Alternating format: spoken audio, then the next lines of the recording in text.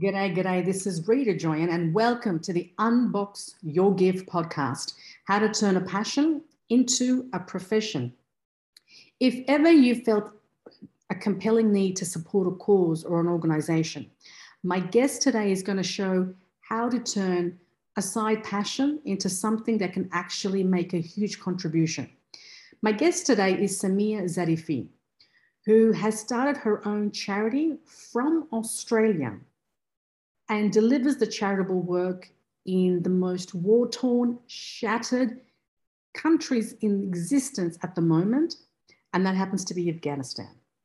It's hard enough developing, an idea or a charity in the country where you live in, but then to do it, on the other side of the world in a war-torn country brings its own unique set of challenges. And that's why I wanted Samia, so that you can actually see her blueprint. How is she delivering a charity from Australia in Afghanistan? What are the things that she's doing? How is she spending the money?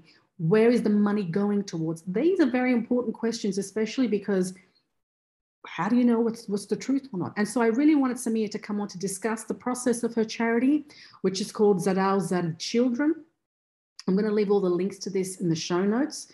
She came across a statistic that 2.5 million children in Afghanistan are unable to attend school.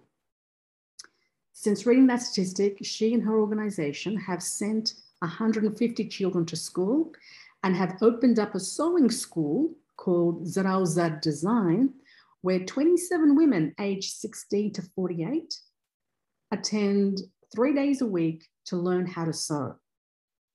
And this is based on the charity work. And in addition to all of this, of course, they're providing food, shelter, like tents. These are the everyday things that they're doing, but these are just extra projects they're doing additionally to help the people who are most in need. And so by listening to this podcast, my intention is for you to really get an understanding of how this charity works, to see how when you donate to a charity, what is going on behind the scenes, and if you so feel compelled to donate to this charity and to help people in Afghanistan.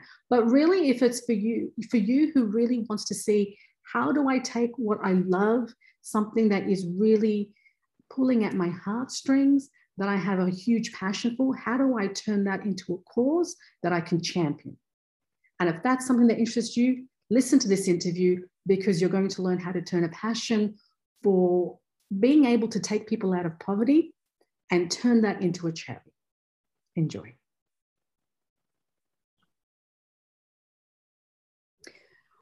Welcome to the Unbox Your Gift podcast.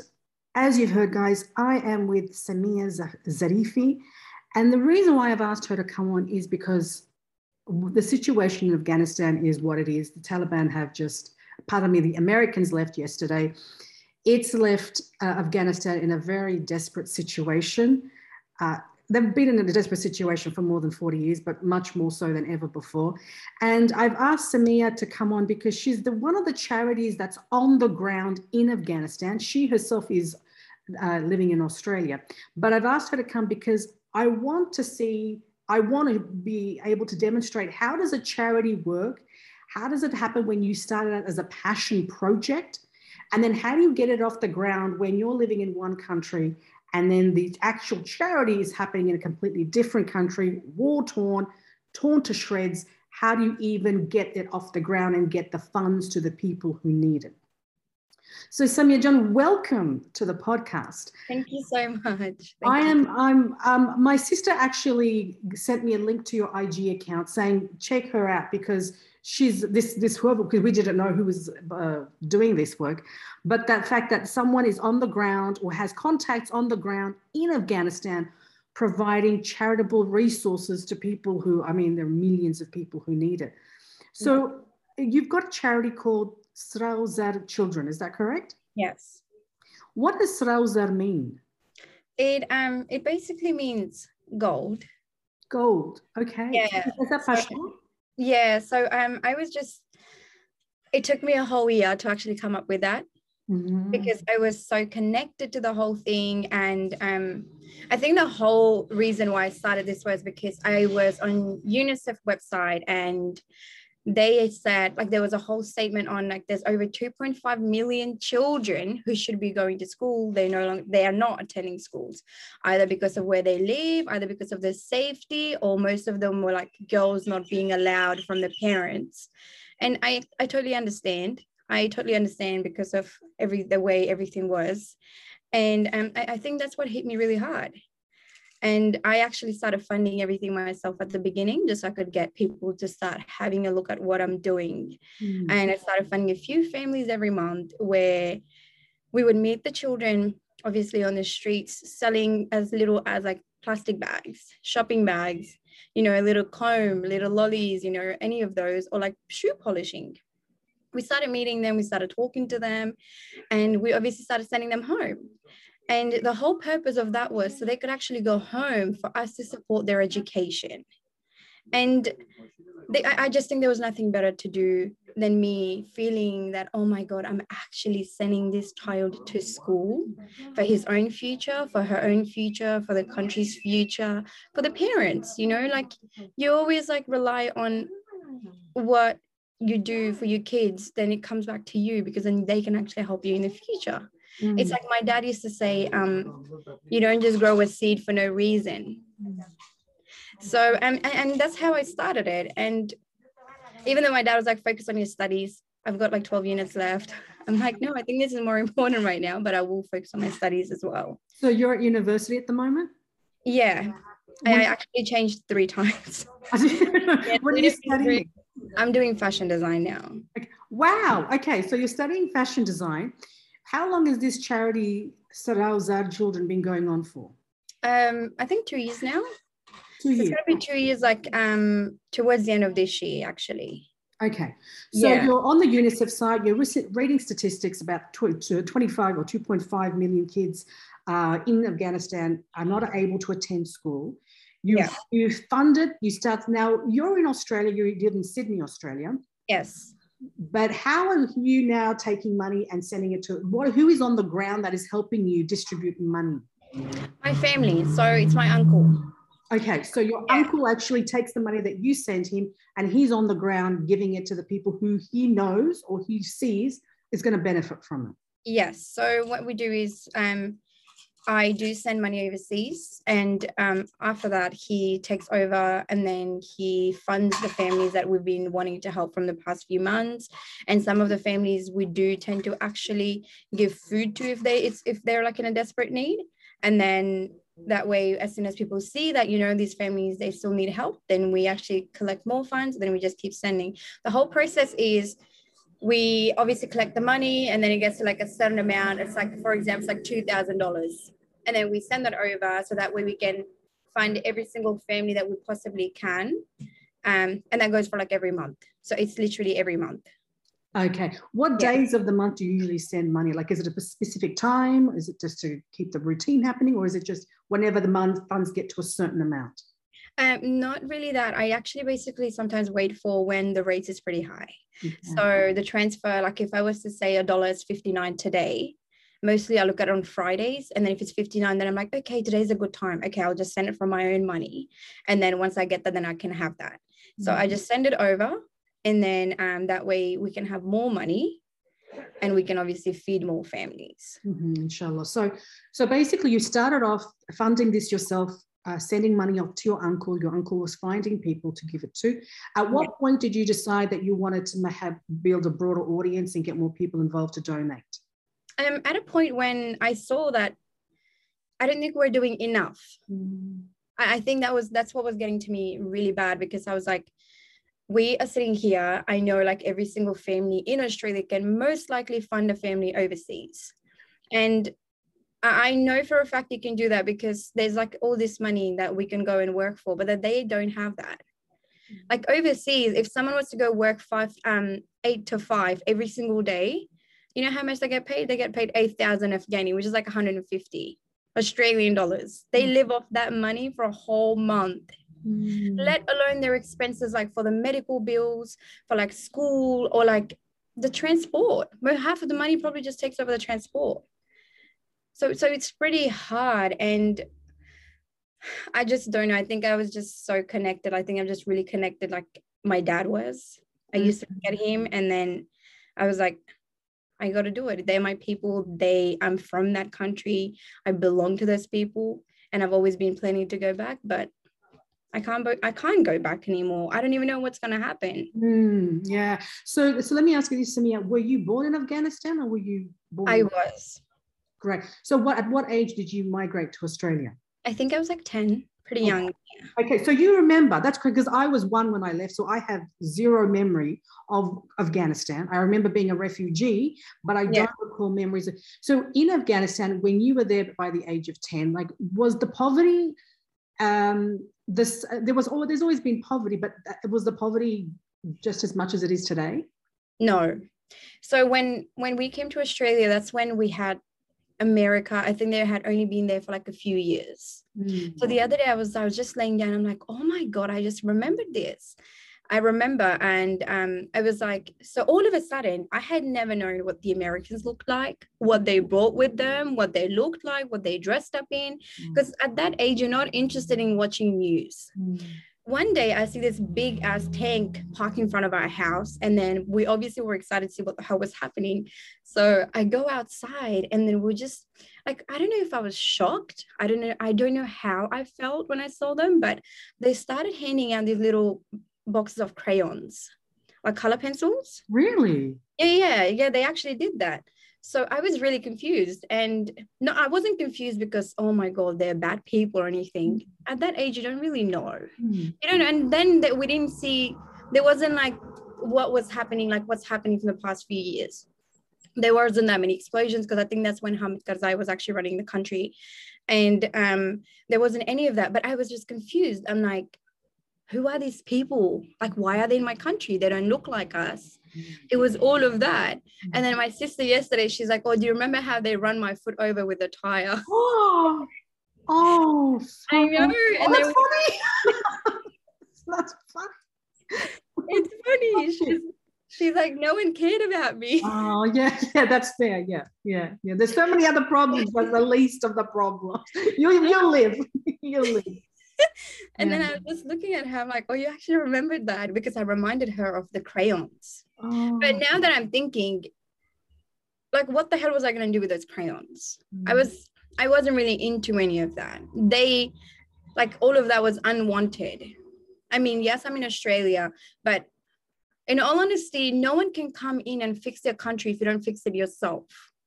It's like if you have household problems, I mean, you can't have someone else from the outside to come and fix your problems because you got to fix it yourself. No one can force you to talk to someone just because you don't want to talk to them. And that's what's happening, and that's what was happening.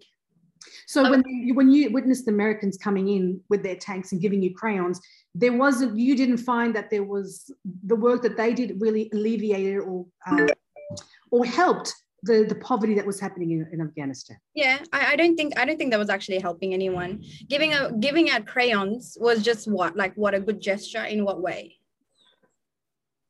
So, I mean, it was nice of them, but I don't know how long that actually lasted because I don't know. It was, now that I'm thinking about it, I'm like, I can't believe I actually remembered that.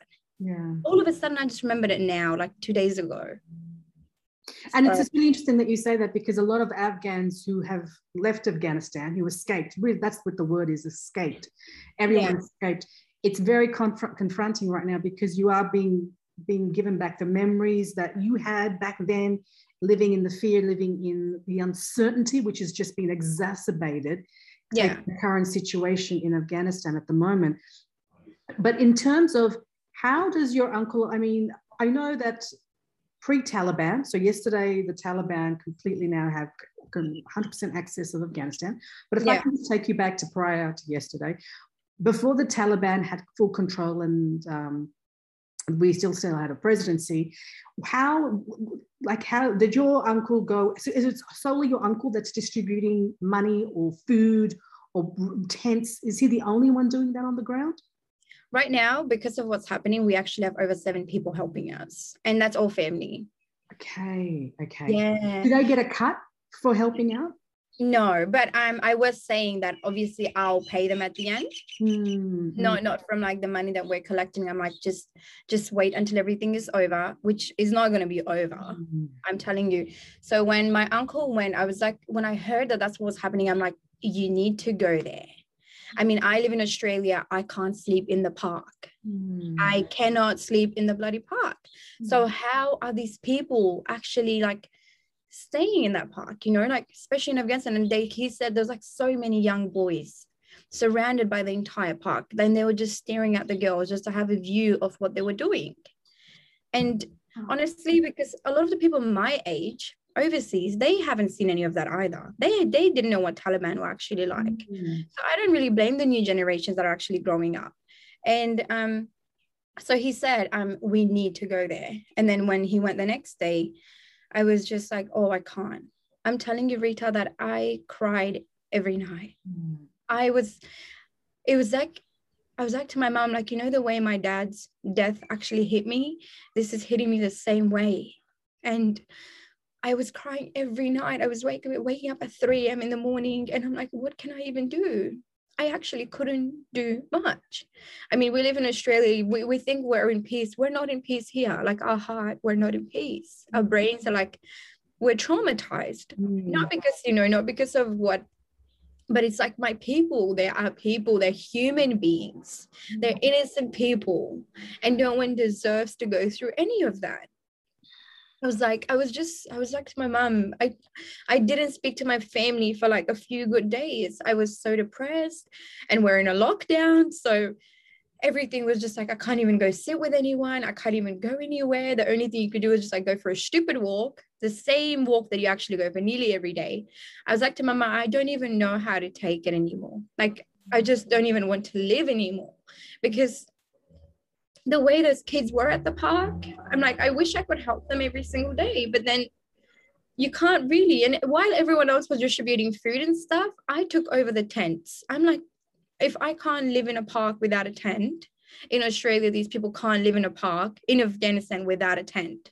They need their privacy. We have distributed over 200 tents to like 200 families. So from Australia to Afghanistan? No. Like, so we have tents in Afghanistan. Like, they're not that good, but just for temporary purposes, right. I think it was really good. I wish we could send tents, but tents over here are like so pricey anyways. Yeah, and plus the cost of shipping and all that. Yeah, it's too much, especially like when you're sending a little thing to Afghanistan, like over $50. So imagine sending a tent.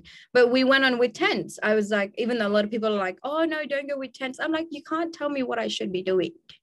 I know how I'm going to feel to actually be in that position, because I do a lot of camping. My family loves camping.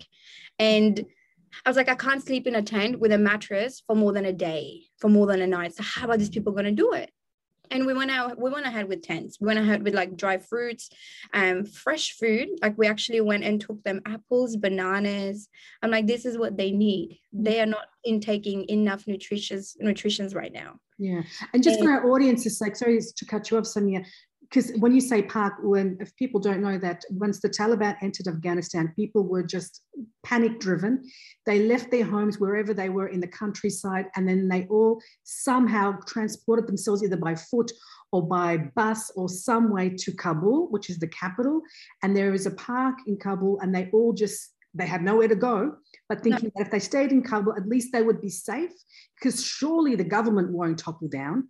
And their worst nightmares came true. The government did depart the country, the president. And so therefore they were just left with no money for transport to go back home, no money for food. They literally had the clothes off on their back. And so that's what Samia is talking about, is that trying to get the tents for these people who have just come in a park because they've got nowhere else to go. I mean, they were trying to save their life, literally. And in doing so, because it started off from Kandahar. And I think the war was like, the army was obviously like being resistant towards what's happening, and that's why people started to lose their homes, started running away from their homes. A lot of the families, they didn't even actually have shoes. Yes. I mean think about it, like, how is this even happening in 2021, you know? And when I tell you that we have actually sent 3 buses back home Okay, 3 whole coaches. When I say coaches, 25, 26 families fit in one coach. And the first bus, I feel bad that I should have given them more, but my money is not going to do anything for them. It's just like 1 week, 2 weeks, 3 weeks, 4 weeks. But even that, like we gave them 10,000 Afghani and we got them onto the bus. We obviously covered the cost for the buses as well and sent them home. But how do I know how they are after this? Most of these people lost their businesses. Their businesses were actually burned down. And I don't know, a lot of the families actually wanted to stay in Kabul, but it's so hard to get rent. It's not easy. Yeah, of course, it's the capital city. It's expensive. But I'm curious to know, Samir, like, and of course, so many of them would have gone back, and God only knows if they can get out and get any food. Because I know that in Afghanistan, now that the Taliban are in, you cannot leave your house without a chaperone. So for widows who don't have a male companion, I don't know what they're going to do. People who don't have a father, a brother, a husband, a son. If you're a female and you live alone, you cannot leave the house alone. Yeah, no, you can't. You can't. And I think that's what's bothering most of the females. And I mean, we live in Australia, we can get out, we can go anywhere. But I just don't even know how to say it anymore. Like my cousins back home, they're like where we don't know what to do. Our dreams are shattered. Yeah. And you were saying to me before the interview, your cousins actually work at the university. Yeah, they teach at the universities.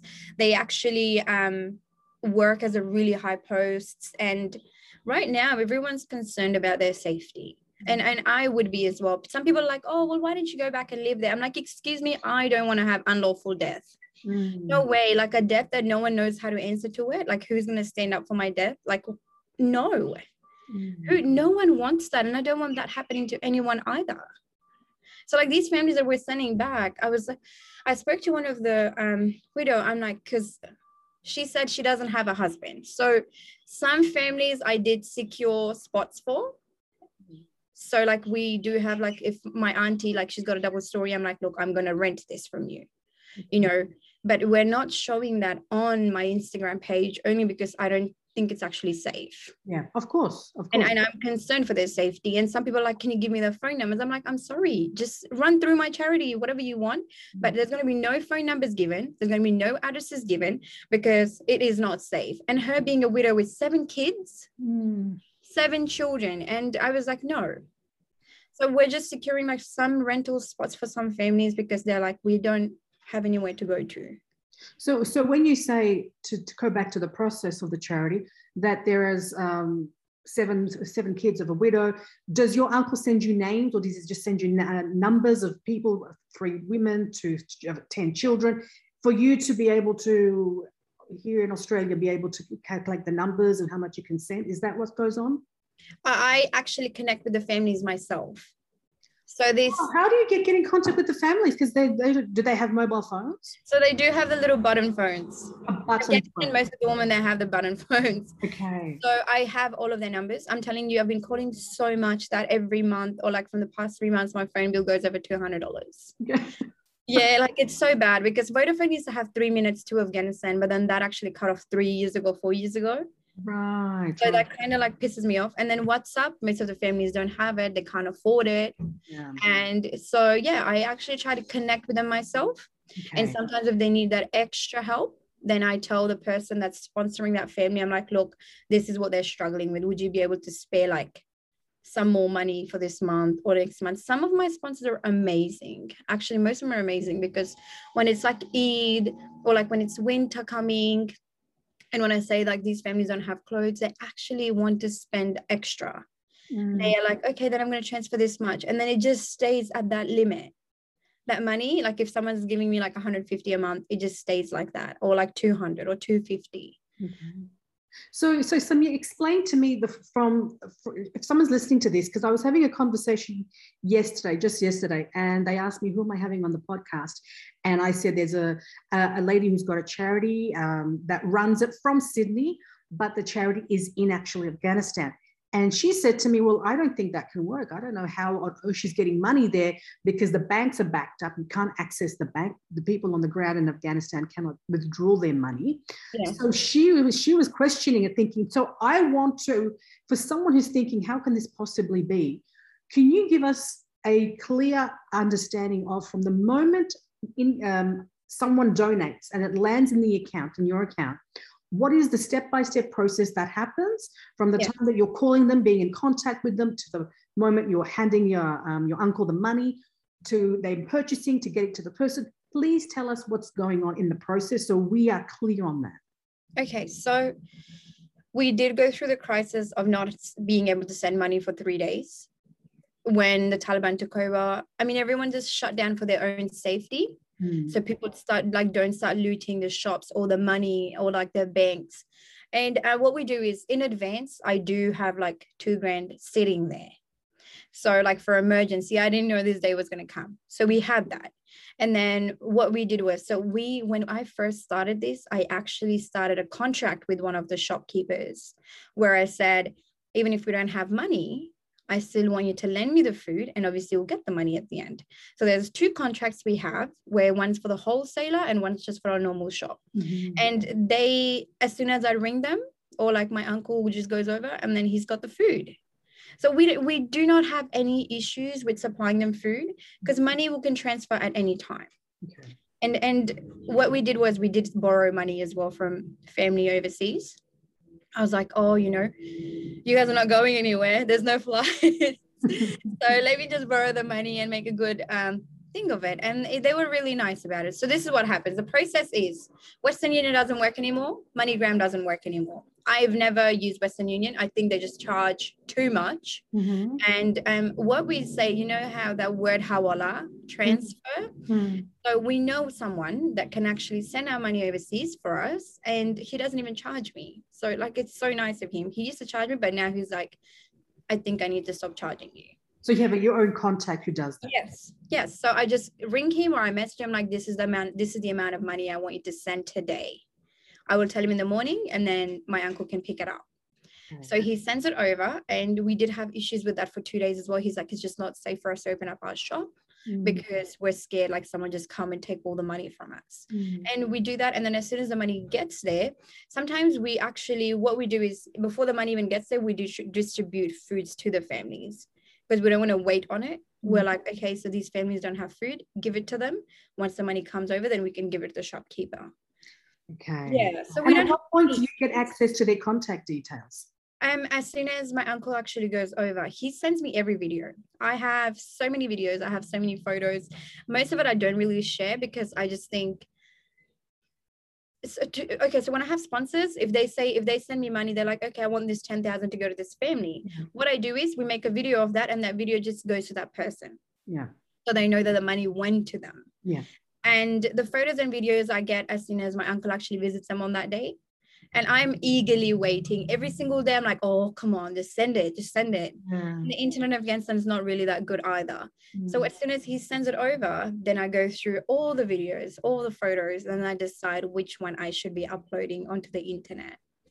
Okay. And then where you upload it is on your Instagram account. And for those who would like to check it out, it's SROWZAR Children, and it's on Instagram, and I'll put it in the show notes so someone can just, who's reading the show notes, can click on it and just be taken to it straight away.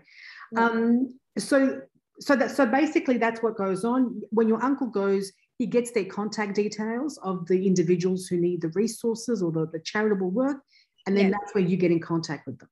Yes. And what conversation are you having with these? Just what do you need? Where are you? What is that? What's going on in the conversations? With the families? Yeah.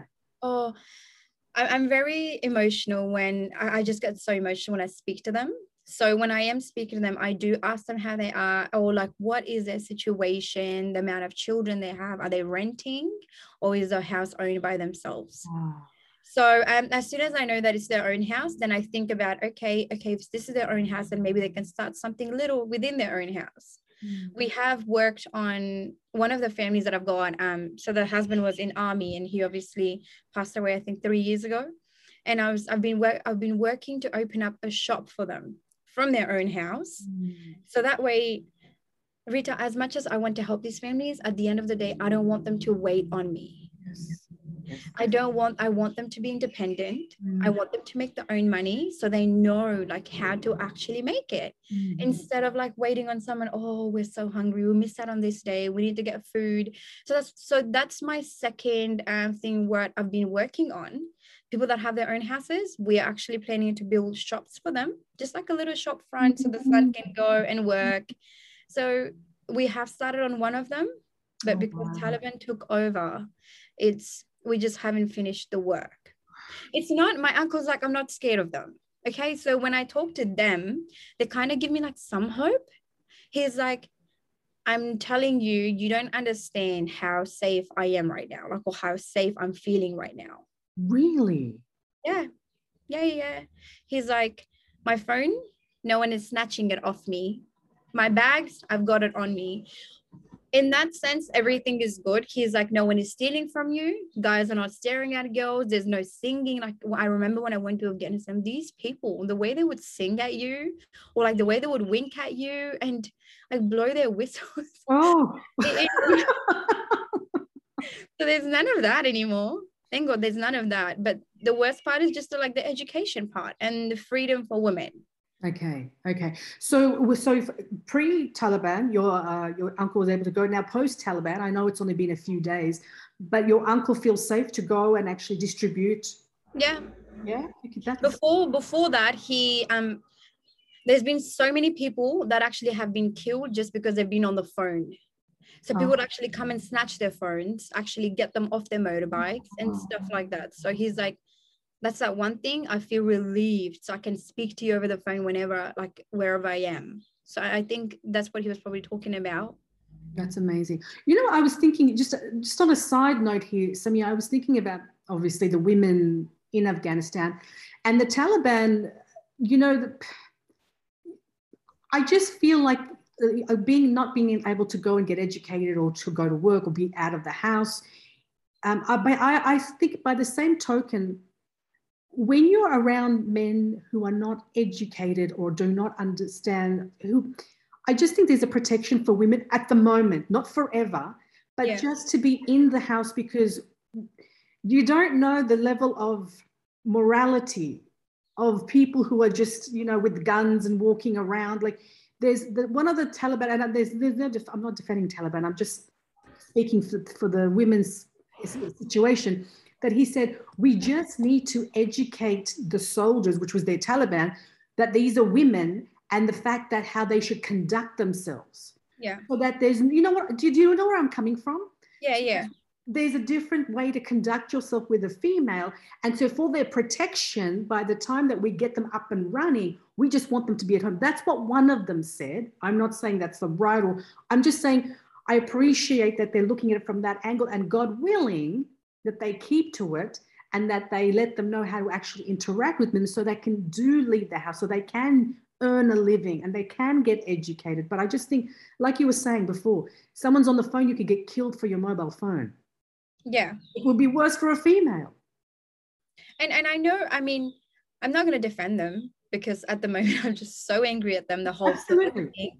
Yeah, but I know like they're saying it's just not safe for them to come out because you just don't know. Yeah. But then at the same time, what makes me so angry is then why are these people at the front? Like, why are they even like dealing with, especially like Kabul? Kabul is such a big city. When I tell you, when you walk around the streets, there's like so many people. There are so many people.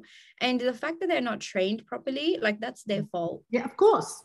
And I understand them. Like, okay, then send people that are trained. But then there's some that are actually speaking very nicely. Yeah. I've seen videos of some of them who are just very well spoken, and it just doesn't feel. But then you know what I was thinking? The entire attention is on Kabul right now. Yeah. They have sent all the educated ones, all the ones that can actually speak to people are in Kabul. It's So it's things to develop at the moment, but God, it's an unfolding situation. Now, I know that you've got a sewing school for the females in Afghanistan. How is that? Has that been closed at the moment? It was closed because of COVID-19, but we have actually started operating again. Where are you allowed to tell me where that's located, or just for security reasons you want to keep that low? So what I'm focusing on right now is the city has everything. Where I'm focusing, it's actually in a village where we have people that are at the elder one we have is like a 48. She's a widow. She really wants to learn. And so what we're doing is we're just providing them with the skills that they can actually use even for their own family, for their own children.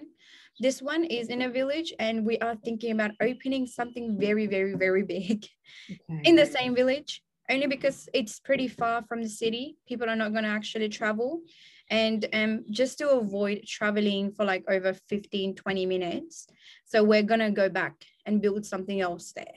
Okay. Yeah, we're not sure what it's going to be, but I just really want to focus on women. Yeah. And I just want to focus on girls that are going to finish their studies after year 12, then they can actually go do something else after year 12. They can learn something new, so they can actually come back and work with us. And most of our graduates, as soon as like they're graduating the last week, we do send them home with fabrics for their take-home exam, and then we use those clothes for the children. Wow. So like, yeah, I'm not trying, like I wasn't being selfish or anything. I'm like, look, it's your exam, make me clothes, and it's done. So then we take over the clothes, and then we just hand them out to people for Eid, or like if it's not during Eid, then it's just like given to the families that we're supporting, or like anyone that comes, then we come across. Okay. Yeah. So that's amazing. I mean, what other skills do you think, other than sewing, would be helpful for people if the resources could be built? Like, other than sewing, is there any other skill that anyone's shown interest or that you know would be of benefit? I was thinking about bakery. Like baking would be something really, really, really. It's not really big in Afghanistan, and there's nothing with bakery where I'm actually focusing on. So maybe it could either be run by women, or just so we could actually bring in 10 people to come and work with us, so they can financially support themselves and their families. Or even like if we have kids over the age of 14 come in and work and then go to school as well on part-time basis. I literally just want the culture we have here within a company, I actually want to kind of transform that, or like transfer that back to Afghanistan, so people know how we're living. I mean, I started work at the age of 14, so you're not too little. As long as you can go and study, 14 is the best and the best age for you to actually go to work. I love that. So is this a full-time, or is it a side passion for you, a part-time side passion? I think it's becoming full-time now. Yeah. I have no time for anyone. So like when I have my friends messaging me, thank God it's COVID-19, because I don't think I would be able to go out as well. And I think it's becoming full-time, and I don't really mind it. Yeah. I'm so always how much, sorry. Yeah. How much time are you, so because it's becoming full-time, because just the need has increased, just someone who is listening to this and thinking, I would like to start a charity, base it in the country that I'm in, but to give it the resources somewhere else, does the charity need to be registered for that to happen? I only just did that now. So I only just applied for it 2 days ago. Okay. When I first started, when I spoke to ACNC, they said, if we're not raising over like 50 or like over 30 a year, there isn't really a need. $1,000, is that? 1,000. Okay. Yeah. So now that I was looking, I was like, I think it's the best time, because we're getting big charities, like we're getting people to transfer big money. Then I'm like, maybe they can actually tax deduct it. So that way it's better for them and it's better for us as well. But yeah, we are going to be registered soon. I'm actually really happy. I'm stress-free as well. So it's only because just to avoid those extra dramas that are actually going to come up. Yeah. Yeah. And it's to safeguard you at the end of the day. It's to safeguard you. So currently, are there any admin costs or any costs that, so for people that are, because this is the thing, Samia, there's so many charities that are frauds. They act as charities, but they're not. And especially when things such as the situation in Afghanistan emerges, then these things come out of the woodwork, people who are supposed to be charitable, but really are not being charitable. And that's why I've wanted you on the podcast, so that we can open up the complete hatchet of how you would function with how you actually proceed with the charity. And that's why my question is, are there admin fees so that people are completely clear? There's no admin fees. At all? No, there isn't any admin fees, only because why would I take away from people that are actually in need? And I don't think I can do that. But yes, if I do want to help anyone, like even if someone's like coming in and helping us for a day or two, that goes out of my pocket. Okay. I just don't want to add any admin fee to what we're raising, and I will never do it. And I just hope when this continues for like 50, 60, 70 years, I hope my kids don't do that, because I do want this to actually last. And for this to actually last, I need to focusing on our future generations in Afghanistan. And that will be to actually get them to do things, learn things, have skills, have just like for their own future. I mean, if I'm going to get educated, it's good for me and my children, because they're going to have a mother that's educated, you know. So I think that's what my main focus is. Even though like I've sponsored these families every month, I don't feel good about that. I'm just like, why? Like, I'm only just giving them food. I mean, food is a necessity, food is important, but I want them to stand on their own feet. That, I think that's my main purpose. And my family backing me up every single time, their ideas and everything, is probably like one of the best things I've actually come across. I love that. So what makes Sarauzar Children, the charity that you run, different from any other charity that anyone would donate to send funds to Afghanistan? What makes you different, better, effective? Why you and not another charity? We're not always about photos or videos.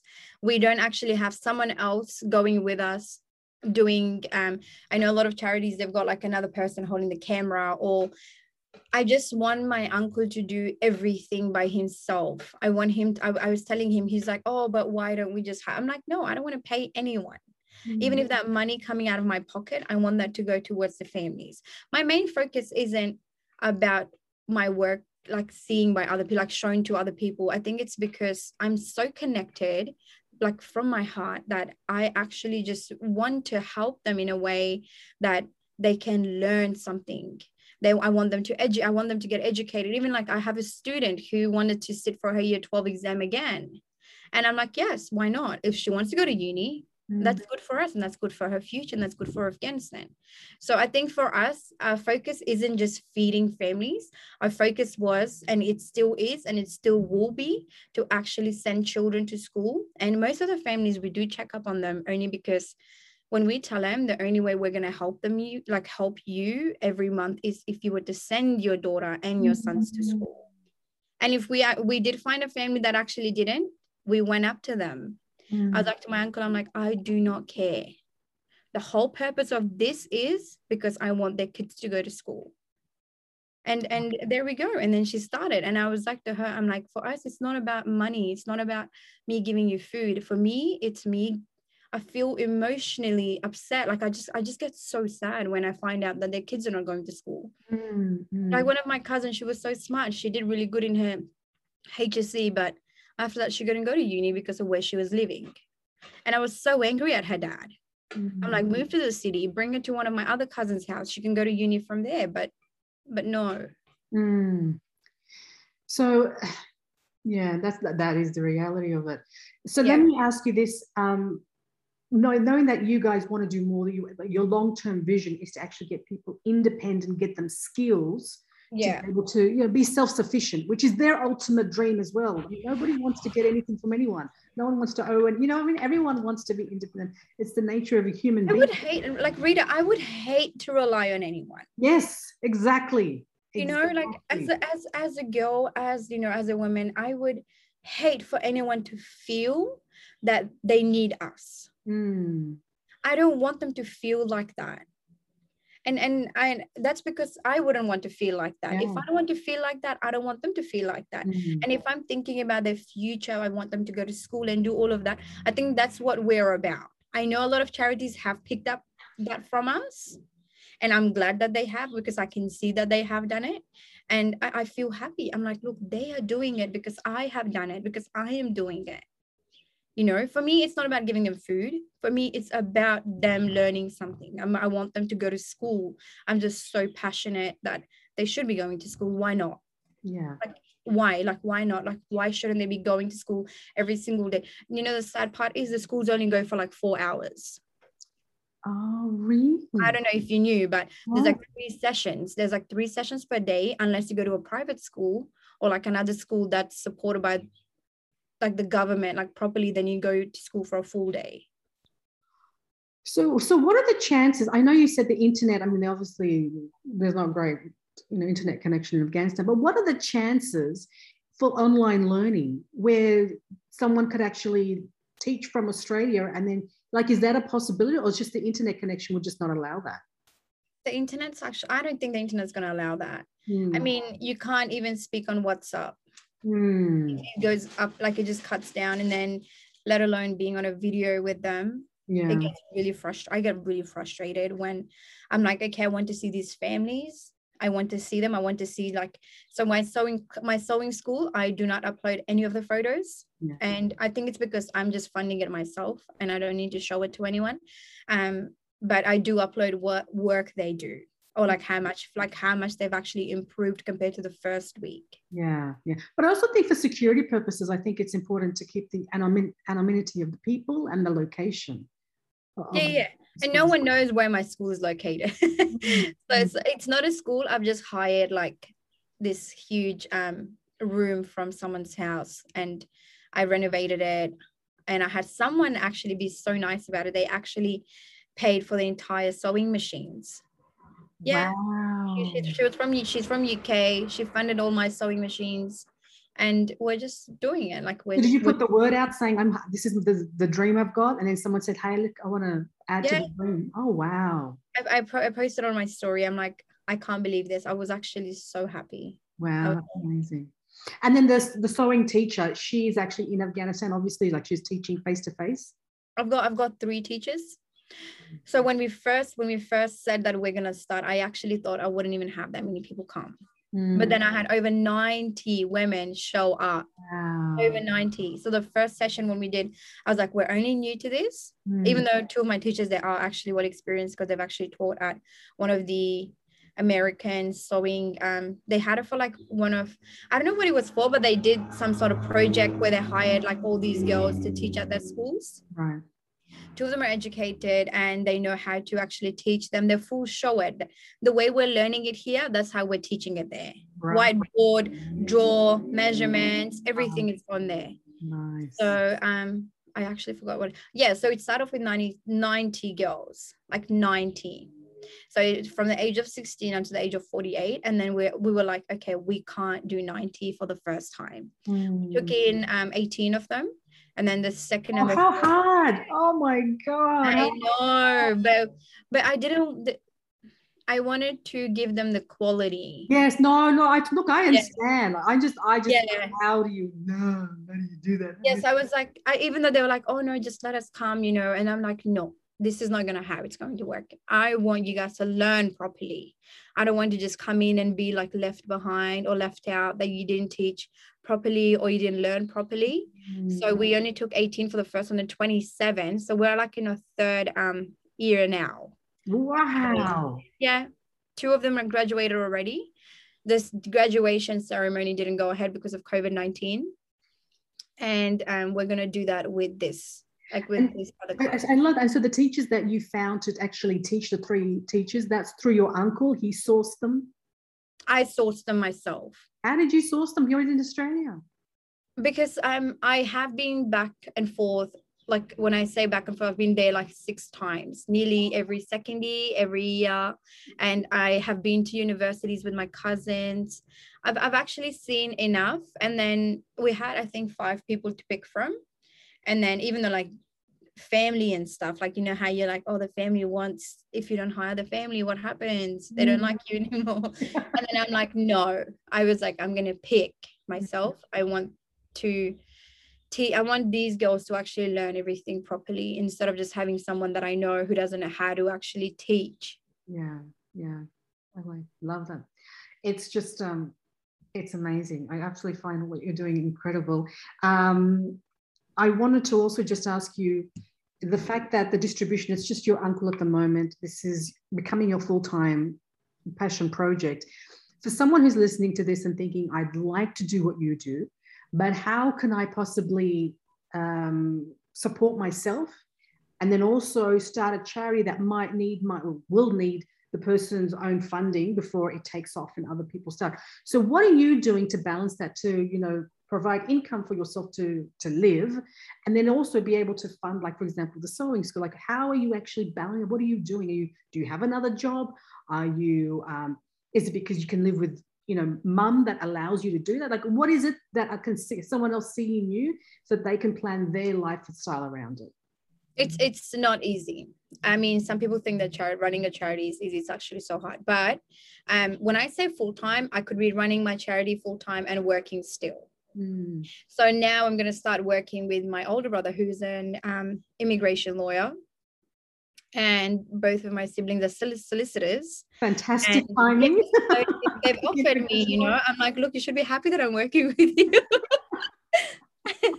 And it's work from home, so I don't mind it. And I'm going to start with them. Maybe I'll change my degree again, maybe not, because I really want to change it, only because I just want to go to those detention centers and bring out all those Afghans that needs to be out.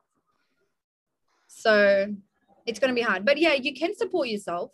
I mean, sometimes when I do my charity work, when the whole Taliban took over, it was like 11 hours a day. 11 hours a day. It's not easy. It's so hard. You're just glued to your phone and you're watching the news. You don't know what's happening. And then you're speaking to people overseas. They're like, oh, it's so quiet. I'm like, this is not the kind of peace you want. Yeah. This is dangerous peace, because you don't know what's going to happen. But you can work. I mean, you can't be running a charity where you're not getting paid and then not having a job. How are you going to support yourself? And you're thinking about supporting others. Yeah. You got to support yourself, and then so you don't have that stress level. So you'd recommend to have a job, let that fund you, and so that if you want to take out of that, then you can. Yeah, definitely. I mean, if you don't have a job, if you can't support your own self, how are you going to support other families? How are you going to even be able to pay your bills? So it's not easy. You have to work. You can't just not go to work and then sit on the phone the whole time. Which would be easy to do because your heartstrings are pulling because of the situation is just unfolding before our eyes on TV. Yeah. And on social media. Now, are you on any other social that you share your work other than Instagram, or is it just on Instagram? I am on TikTok, but not quite often. And I am on Facebook as well. All right. Fantastic. Yeah. And just the question that you mentioned before, that your dad, may God rest his soul, passed away. Yeah. Is that in Afghanistan? No, he passed away. I hate the month of August. Now I hate it even more. So he actually passed away 2 years ago, he passed away on the 28th of August. And he died from a heart attack. But I was like to my mum, I'm so glad he didn't get to see this day again. I mean, for someone to say that, you have to have such a big heart, because you would wish for your dad to be here. But then at the same time, you don't want him to be here, because look at what we're going through. I wonder what my dad would have gone through. It's hard. And it did, I'm telling you, it hit me so hard. Yeah. My entire family, I think not just me, every single Afghan. And it was a standstill. It literally felt like a standstill. I felt it was, because I live in Canberra, it was cold. The day was just so cold. And I was sitting in front of the heater, and literally, I didn't know, there was just guilt that just overwhelmed, because I'm here. I've got the blessing of being here. There are literally people in just panic-stricken mode. Yeah. And you cannot fathom what has happened. And there's so many emotions that come up. I'm not even explaining it properly, but there was I was just literally frozen, really. I just didn't, is this real? You weren't expecting it. I don't think any of us was actually expecting it. Because even until they didn't take over Kabul, I was like, yeah, these piece of idiots are not going to take over. Yeah. But then it was already done, Rita. I remember when we were talking about it, as soon as we saw the whole Doha thing, I was just like, we're sold out. We're done. Well, Ahmad Massoud, who is the son of Ahmad Shah Massoud, who is leading a resistance in the Panjshir. But is he actually? Is he? Well, he's not. You don't. I don't think anyone can actually resist what's happening right now. well, not fighting, but just take it. He's in Pain Shed, and he's just there as an alternative, and he's trying to, with diplomacy, get access and engage with the Taliban. That's from his speeches and his interviews. But what's remarkable is what he said in one of his interviews was that, and I believe it's very true, that the Taliban really are thirsty for international recognition. And so if America, if Canada, if Australia, if the international powers that be give recognition to a government that is just appeared straight away, that is going to give them a legitimacy. And so what we are looking at is, are other international countries going to give the Taliban, you know, the right of government and look up to them as a real justifiable governing body in Afghanistan? And that's where the rubber will meet the road, more so than ever, because the last time they came, they didn't have that. And this is really what they're looking for, is an international, I guess, embrace from the. I think in a way, like, we don't know, but I think they already have that. You think they've got that? Yeah, I mean, the way things are going, the way all these media, like all the Al Jazeera, like all these people are in Afghanistan for what? I mean, Taliban's have been trending from the past few weeks. Mm-hmm. They're not just trending for no reason, because these big countries, they want them to be trending. And I have a feeling they will get recognized. And in a way, I just think that economy will actually boost for Afghanistan for the first time compared to before. I hope so. I really, you know, they say that the first casualty of war is the truth. And I really believe the truth of it is in the hearts of the person who is worked their whole life, who is that innocent one. That's who holds the truth. Yeah. And I pray to God Almighty that they are given a release of this pressure, this pressure cooker that has been given to them for all their life. Yeah. I mean, you've been grown up in war. If you've lived in Afghanistan, you've known nothing but war. And that I pray that if they do succeed, if the Taliban are the ruling body, for the sake of the people who live and who've always had to be at the end of the barrel, literally be at the end of the barrel, because for their sake, for it to do well, because it's beyond exhaustion now. Everyone's just beyond exhausted with the situation. I mean, my mom was telling me when the Taliban actually took over in the 90s, the value for the money dropped. But now it dropped on that day, the day before it dropped, but now we're still sitting on the same amount of transfer. Like you say, if it's $1.59, it's still 59. And I think that's why I was just thinking, I'm like, oh my God, the economy is just going to boost, because I have a feeling everyone's just going to recognize these idiots. But and in a way, I was just telling my sister, I'm like, look, if their government is stable and if they can actually run Afghanistan in a good way, then yes, I will go travel next year. Exactly. I will definitely go travel next year. Not because for them, but for my own self, for my own country, for my own people. I would go. And to help the economy, you traveling there would actually boost the economy. You know, somewhere you buy things. No, I absolutely love that. Is there anything that I haven't asked that you feel people would need to know about the charity and what you're doing? Is there anything that hasn't been covered that you could have people rest assured that what your work is legit and helping the people it's the real deal? I think we actually covered everything, but the only concern I have is that the entire attention is on Kabul. Yeah. I just wonder what's actually happening in every other city. Yeah. So, I mean, everything is just on mute. Everything, I mean, all the news reporters, all the YouTubers, the vloggers, they're all in Kabul. I wonder why, because they don't want to attend, like they don't want people to pay attention on all the other cities. But I did speak to like a few other people, like they sit like from Badakhshan. They're like, oh, it's so quiet. Right. It's so quiet. In Mazar Sharif, it's actually really quiet. Some people are saying that this is happening, that's happening. And then someone just had like the Black Hawk helicopter, that there was someone hanging down the helicopter. I think a lot of people need to like do their own research on what they need to believe and what not. And then I saw the helicopter, the guy is hanging on a zip line. It's not done by Taliban. I'm not defending them, but I'm just saying that it is hurting us only because some people are actually believing it. I was like to my friend, I'm like, why the hell would you believe that? That's not true. These people can't even fly a helicopter yet. They can't. I'm like, they need the skills and they don't have the skills yet. So Yeah. this didn't happen. That's from like something, like it's from somewhere else. So she's like, yeah, but you know this. I'm like, it's not, relax. But one more thing I do want Australia to actually do is be more involved. You know, like I want them to be more involved in like bringing more people here.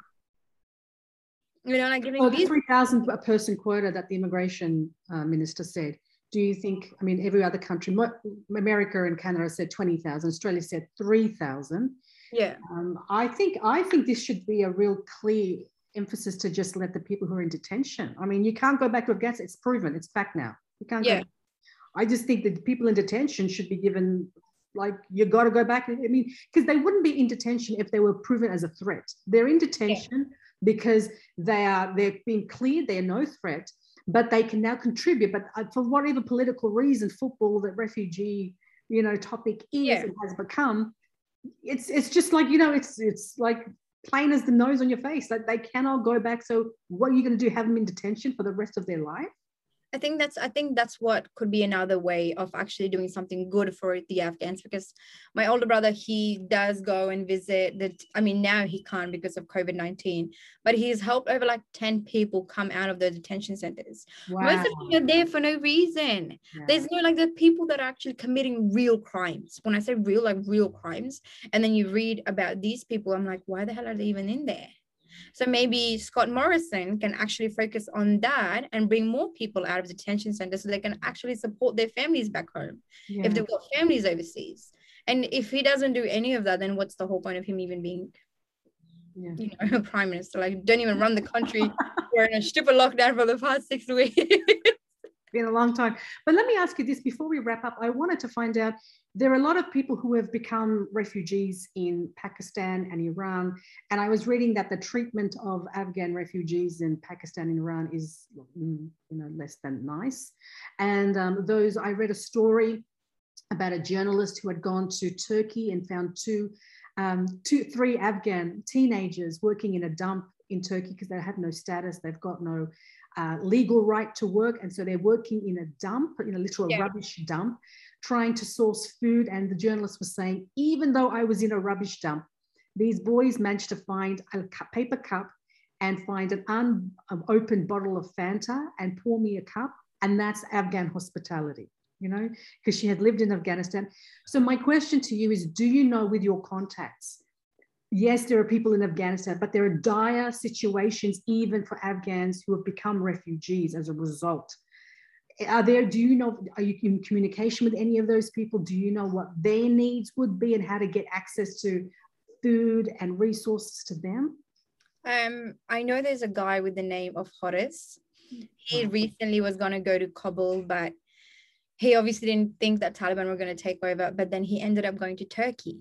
Right. And what you just told me, he went, and that's what they were literally, I think they were separating plastic and cardboard from each other. I think that's what they were doing. And I'm telling you, okay, don't do anything good in this world, but what's going to happen in the hereafter? Like, how are you going to answer to that? And when he was showing me the way they were living, if you actually go to, I'm going to send you his page on your thing on Instagram, and then you can have a look at it. I was so upset. I'm like, okay, they went through this hard time going from one country to another, come to Turkey, and then that's how they treat them. They are mistreating them. Do you know how much money Turkey is actually making from Afghanistan, from the Afghans? All the wedding dresses, all these dresses, they come from Turkey. And yet they don't have the decency to actually help Afghans. They're not helping Afghans. Like, what the hell is it? Like, they're becoming dumpsters. I mean, what even is that? I didn't even think that stuff even actually existed. Or like, I didn't even think there was like an old man with no family. And the way they were living, they literally had like this little toilet, like a small room. And then you had over like 20, 15 people living in that one little space. So he went, and then he's like, he's going to work there.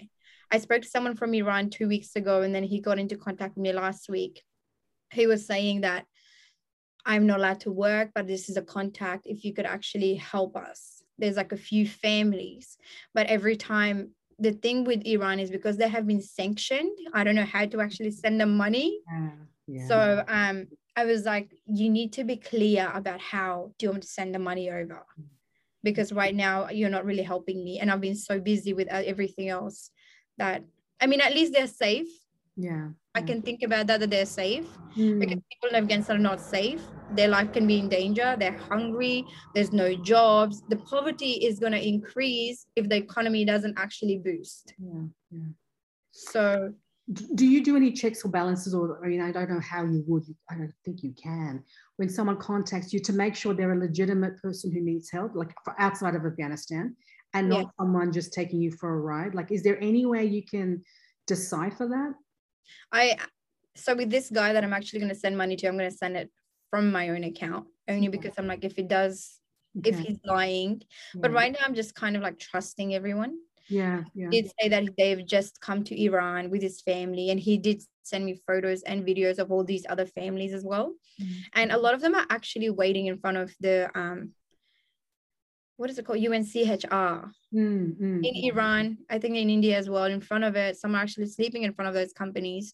That's what pisses me off the most, that they actually get the admin costs, they get all the money they need, everyone's donating to them because they're trustworthy. But at the park when we went, none of them were actually there. Really? Yeah.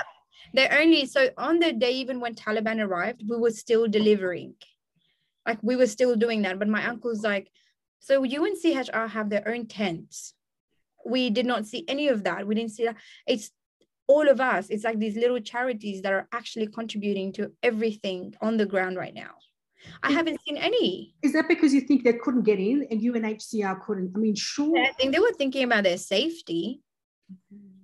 Because when we started off with the park in Sarai Shamali, basically these are the people that actually came from Kunduz, Badakhshan, Kandahar, and Baghlan. I think Kunduz is in Baghlan. And I was like to my uncle, because I gave him names. I'm like, this is what it looks like. Can you see any of these companies there? He said, no.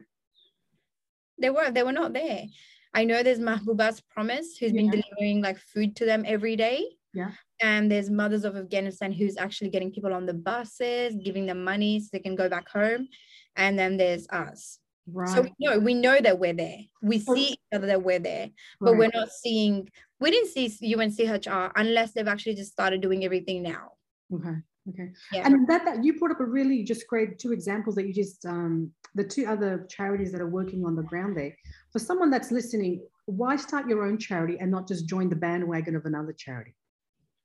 Like Mahbouba's Promise or Mothers of the other charities. Afghanistan, yeah. Why start your own and why not just add to another one?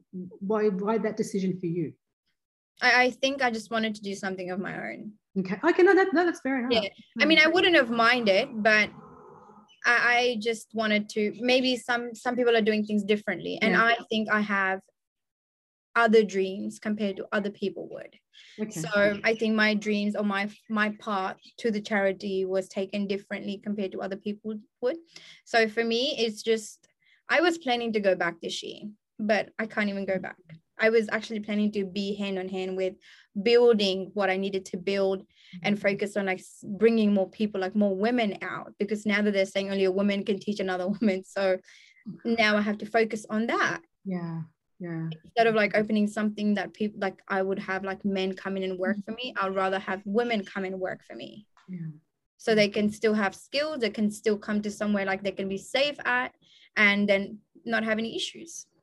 Wonderful. Inshallah. Thank you for that. So before I wrap up the interview, thank you so much for your time, Samia John. I really appreciate it.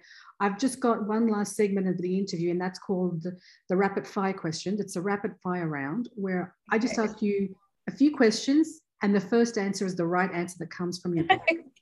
Okay? Yeah. So first question is, the hardest part about starting a charity? Trust of people. Trusting people. What's the easiest part of starting a charity? Trust again. Really? Yeah. Okay. So it's easy to trust sometimes and it's harder to trust others. Is that what it is? So if you don't have people's trust, you can't actually do anything with charity. Okay. And I think at the beginning, that's what I was struggling with, until I was like, okay, then I'm going to start funding these families myself for people to see what I'm actually doing. And now I have so much trust of everyone. MashaAllah. Okay. Yeah. What do you believe that others think is crazy? Wanting to go back overseas, even like if I could go like next year at the beginning. Okay. Yeah, I would go. Fantastic. Where would you go if you were invisible? If I was invisible, I would actually go to Palman. Yeah. I would just go live there, because apparently it's not safe to go there. So that's where I would go. Okay. Yeah. So are you into texting or talking? Which one? Texting. A high five to that. I hate talking on the phone. I think I was enough talking over the phone because my uncle doesn't understand like how to speak in English and stuff. So texting is for everyone else. I do not answer phones. I'm like, text me. Yeah. And last question, what have you learned in this journey of starting a charity about yourself? That I could actually, I didn't think I could do it, that I actually am able to do whatever I want to do. Wow, really? That's the lesson it's taught you, starting a charity? Yeah. Fantastic. And I think I actually,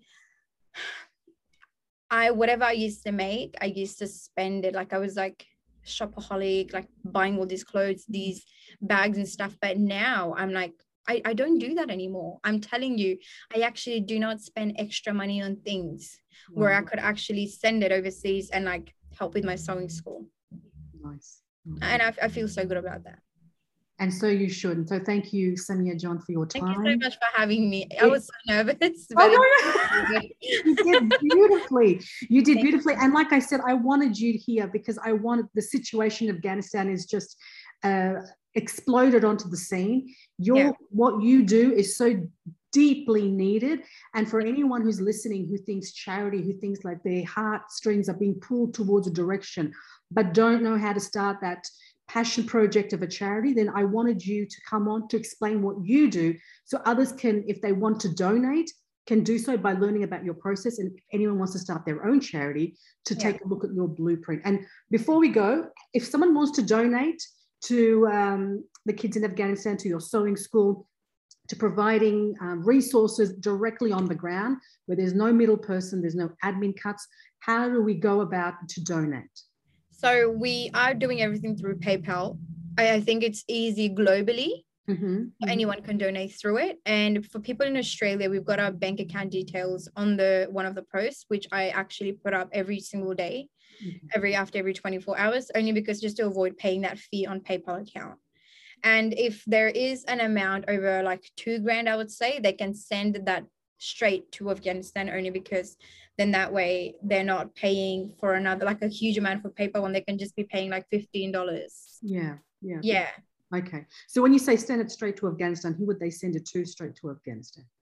All the details are actually on my page. Oh, okay. The person that works with me, the money goes to them. Okay. So I'm going to put it in the show notes. I'm going to put your IG page and I'm going to put the bank account and PayPal details. So people who feel compelled to want to be able to give a hand, they can do so, inshallah, through your account. So Samia John, thank you so much for having me. Thank you. God guide you. May God protect your work. May God give you the vision that you have, and may be a source of sadaqah jariyah, ongoing charity for you, your kids, and your parents. May God rest your father's soul. Ameen.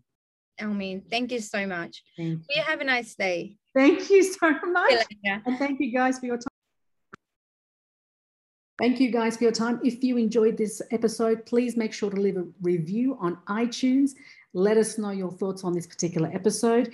The show notes will have the Instagram page where Samia posts all her work and all her charitable work that people receive, the donations.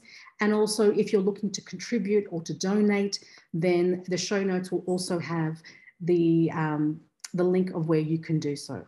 So thank you so much for your listening. Thank you for your attention. This has been episode 189, and we'll catch you next week on the Unbox Your Gift podcast. God bless.